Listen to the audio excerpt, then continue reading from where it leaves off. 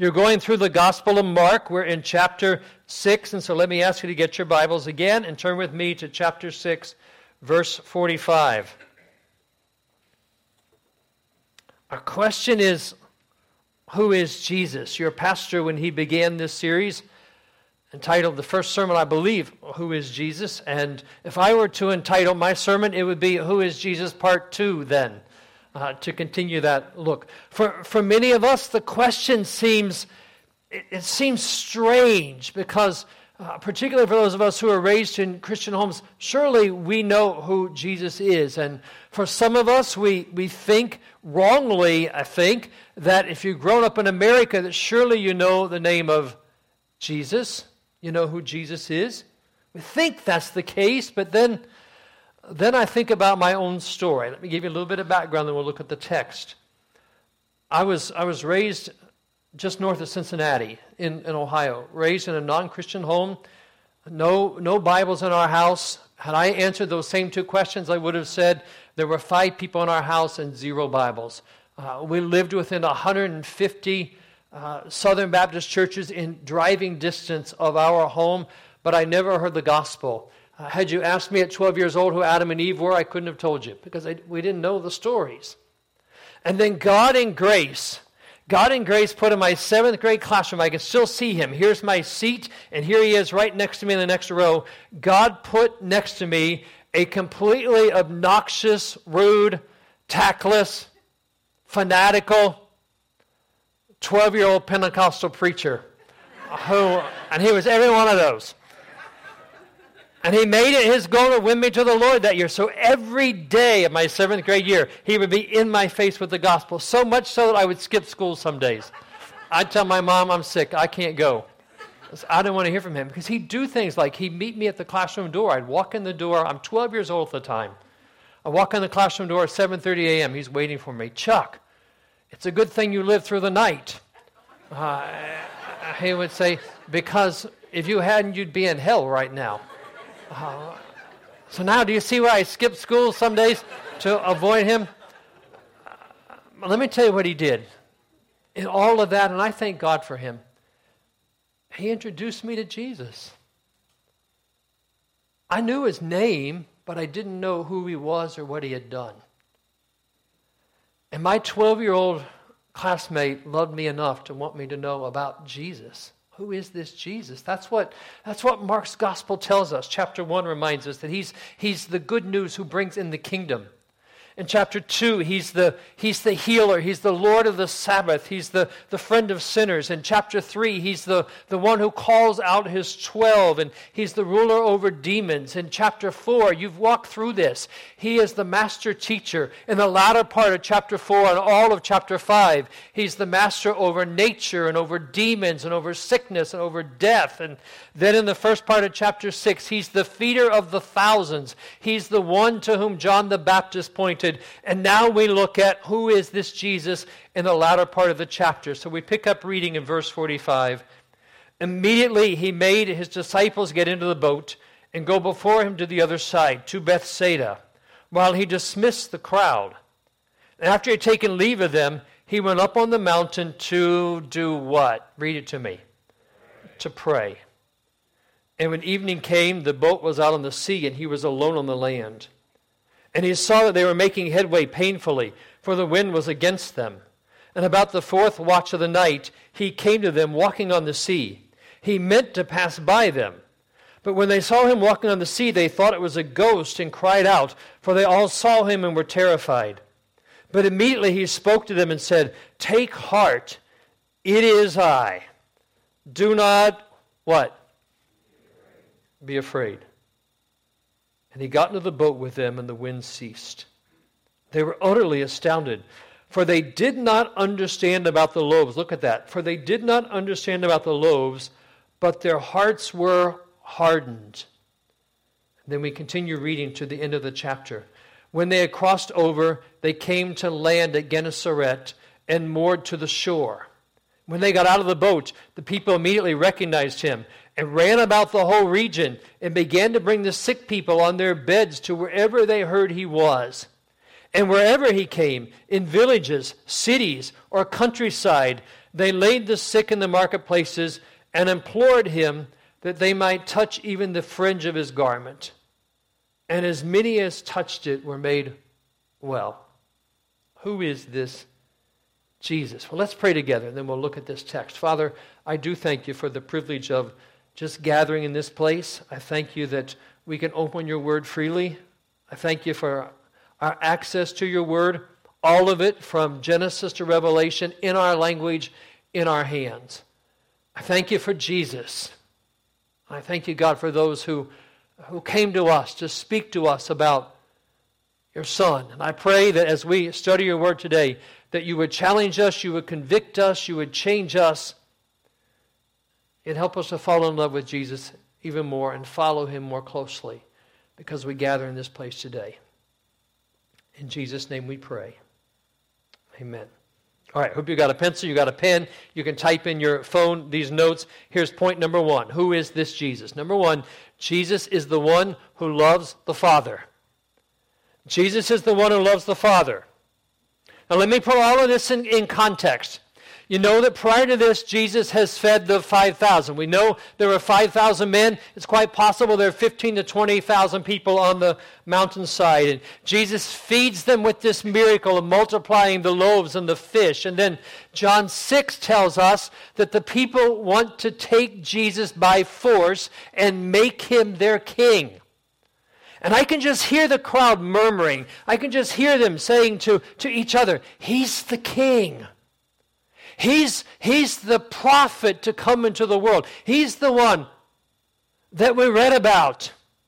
He's going to set up his kingdom now, and he's going to free us from the bondage of Rome, and we won't be slaves anymore.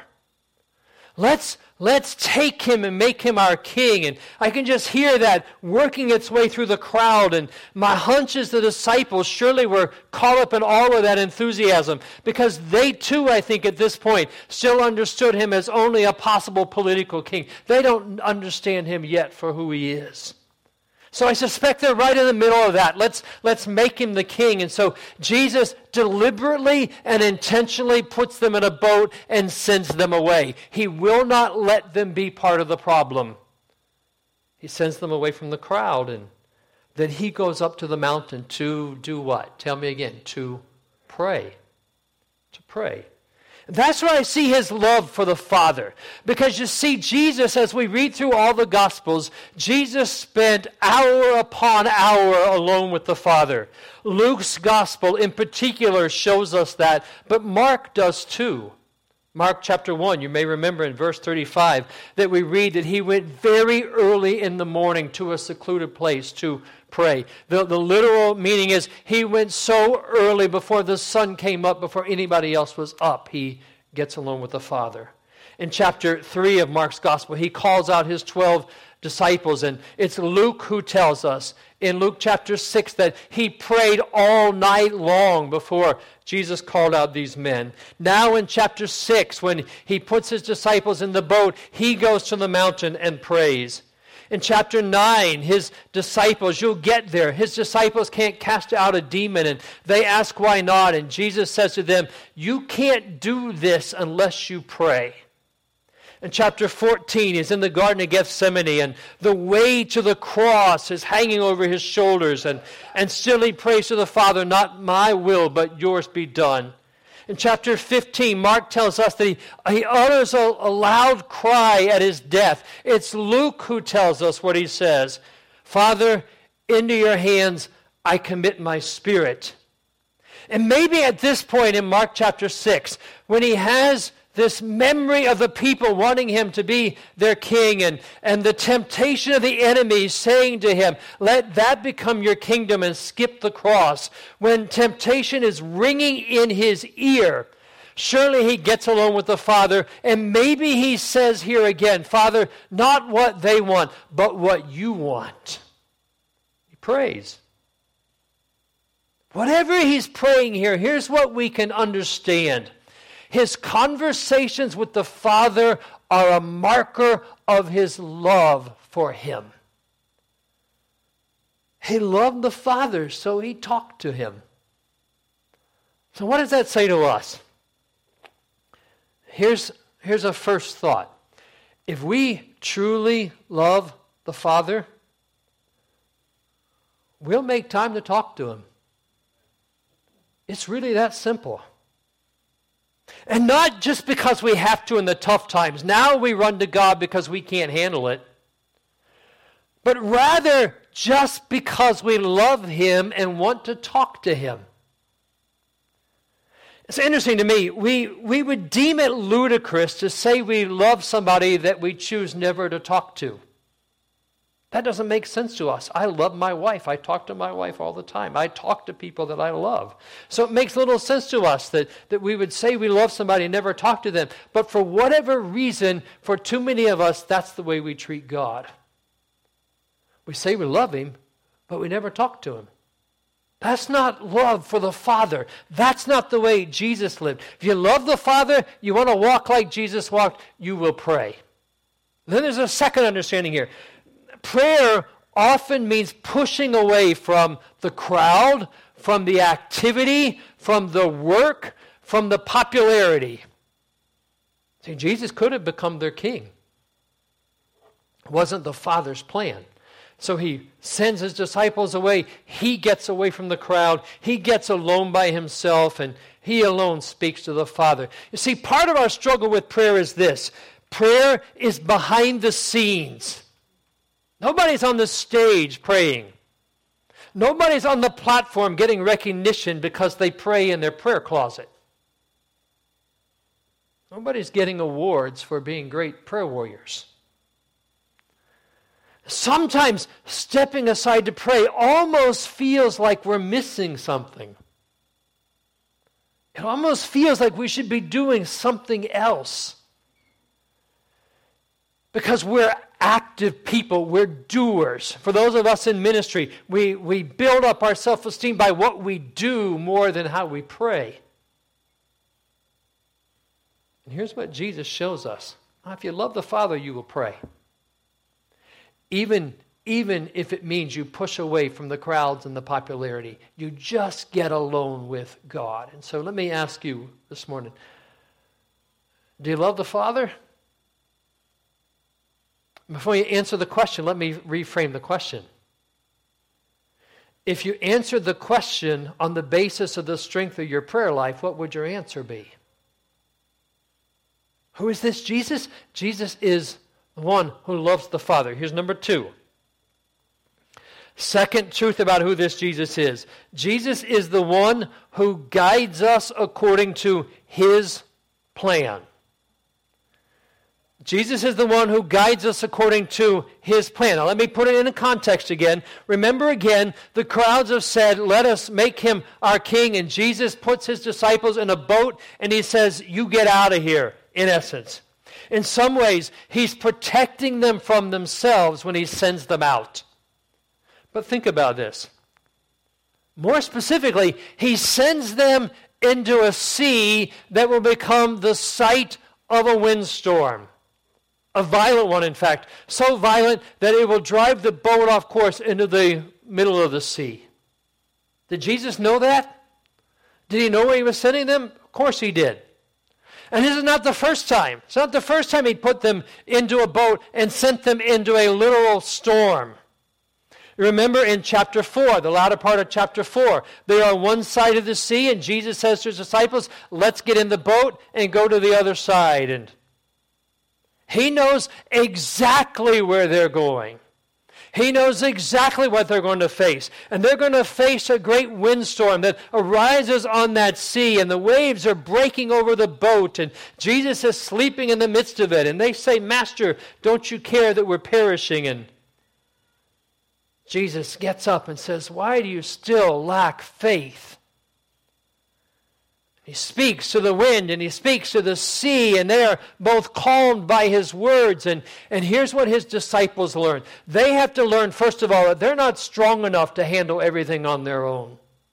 Some of these men are seasoned fishermen. They've been in storms before, but Jesus puts them in a storm, a literal storm, to show them that they're not as big as they think they are. But then they have to learn who He is. Remember what they said. They look around and say, who then is this that even the wind and the sea obey him? Who is this? Jesus sent them into a storm before. Now he does it again in chapter 6. He puts them in a boat again and sends them into a violent windstorm again. You know what that shows us? Chapter 6 is a reminder that just because God brought you through the storm in chapter 4 of your life doesn't mean he won't put you in another storm in chapter 6 of your life. Right? Because he knows exactly what we need. So these disciples, again, have to learn about themselves. They're frightened, rebellious disciples, and they have to learn who this Jesus is again. He's not just anybody. He's God who walks on water. They don't get it, but Jesus sends them into the storm to learn. You see, Jesus sometimes sends us into choppy waters. For his disciples here, it was literal. For us, there are struggles, our battles, our difficulties.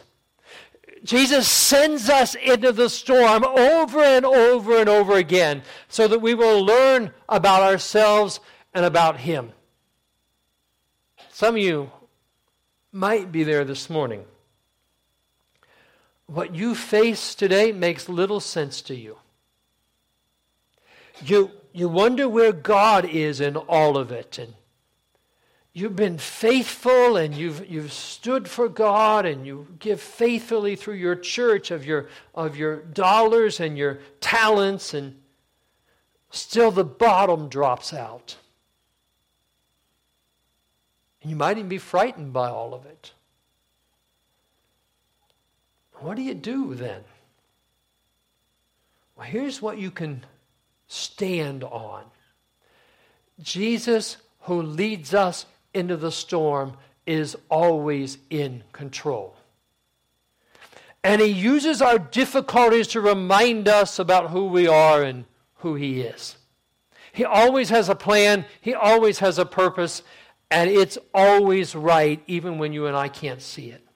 I read an illustration years ago that I turn to over and over again when I face those same kind of difficulties in my life. I want you to imagine with me a painting in front of us. A painting of a cruise ship sailing across the ocean midday. And I want you to imagine the vessel, the ship. I want you to imagine its black hull that is the center of that ship. And I want you to see this ornate vessel, and it is so beautiful that it almost invites you to come on board. And I want you to see that ship sailing across the ocean, calm and serene, and it seems like the water just goes on forever. See that into the horizon, and then see the sun shining brightly, maybe a cloud or two in the sky, but warmth and light just come from the painting, and it's painted in such a way that that's where you want to be. I want you to see that. All right, you got that in your head? Now, here's what I want you to do. Imagine the painting is right in front of us, and I want you to walk up to that painting as close as you can get to it, and I want you to bury your nose in the hull of the ship, the black part of the ship. I want you to bury your face right there so that all you can see is black. All you see is black. At that point, this picture isn't pretty anymore. It's not that gorgeous picture of the ship sailing across the ocean. Not anymore. It's just dark right now.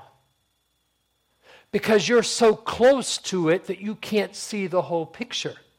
You with me? That's what happens in life sometimes. We live in our struggles.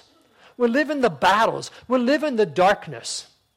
And all it seems we can see in the midst of the battle is the black because our noses are buried in our troubles. And we're so close to the situation that we cannot see how the situation fits into the picture of our life. But here's the good news. God sees the whole picture, doesn't he? God sees the whole picture. And even in the darkest moments of your life, when your face is buried in the struggle, it's Jesus who leads us into the storm. It's Jesus who leads us according to his plan. That's who Jesus is. He's the one who loves the Father. He's the one who leads us according to his plan. Here's number 3. Jesus is the one who loves us in our faithlessness. Jesus is the one who loves us in our faithlessness. And watch what happens. Get back into the story. Jesus sends his disciples out into the boat. The storm erupts. Remember, Jesus is on the land. He's been praying. He looks out across there, and he sees these disciples straining at the oars, the text says. They're trying against themselves to keep that boat in order. And Jesus sees that, and he goes to them. He walks on the water to get to them. Because you see, he who sends us into the storm is also the one who rescues us from the storm.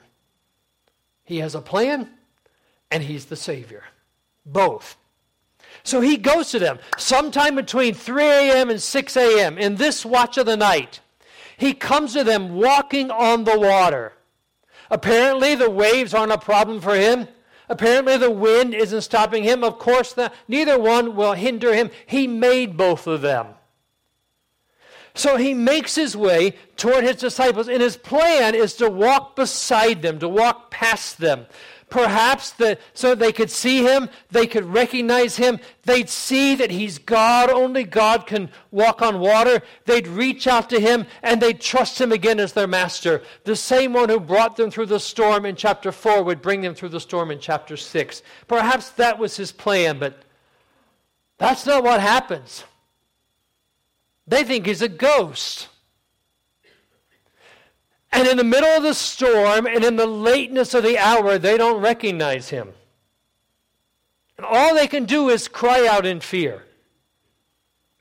And I can just hear these fishermen, these disciples, the tax collector. I can just hear them all screaming out in fear. Not only because of the storm, but because of the ghosts they see in front of them. And Jesus speaks to them, and hear both his command and his love in his voice. Take courage. It is I. Don't be afraid. Like a parent who corrects his child and comforts him at the same time, Jesus says, it's okay. I'm here. Some of you need to hear those words today. You're facing great financial difficulties. You need to hear Jesus say to you, it's okay. I'm here. You have health concerns that are deep, maybe even terminal. Your life is on the line, and you need to hear Jesus say, whisper into your ears, it's okay. Don't be afraid, I'm here. Maybe your adult children have wandered into what seems to be a direction toward disaster, and you don't know what to do to help them, and they're not listening to you, and you wrestle as a parent, and you need to hear Jesus say, it's okay. It is I'm here. Maybe you've lost your job, and you don't know how you're going to pay your bills. You need to hear these words from the Redeemer. It's okay. It's okay. Maybe you're losing that battle with a particular sin and you're this close to giving up, and you need to hear Jesus say to you, it's okay, I am with you. Maybe you've been praying and it seems like God isn't listening, and you need to hear Jesus remind you, take courage, it is I, do not be afraid. That's what he says to them, take courage, I'm here. Don't be afraid, but watch what the text tells us they do. You would hope that when he says, it is I, don't be afraid, that would be enough for them. But here's what the text tells us. Jesus gets in the boat, the wind ceases, and the disciples were utterly astounded. They're astonished. they're amazed. Because the text tells us, look with me at the text again. Let me show you this in verse 51 and following. And he got into the boat with them, and the wind ceased. And they were utterly astounded, for they did not understand about the loaves, but their hearts were hardened. The text says they're not trusting Jesus even when they see him walking on the water, because they didn't learn anything from the miracle of the feeding of the 5,000, and their hearts were still rebellious. That's amazing to me. Imagine this. Imagine the scene just prior to this event. Jesus is feeding the 1,000. Remember, maybe 20,000 people on the hillside. He takes the loaves and the fish. He takes 5 loaves and 2 fish. He multiplies them from heaven, and he hands them to the disciples who are distributing to all the people. He's had them sit down in groups, and if these disciples are coming back to Jesus, they're getting the loaves, they're getting the fish, they're taking them, they're giving to the people, they're coming back to get more, they take more back, and they give to everybody, and then they have baskets full left over. You remember?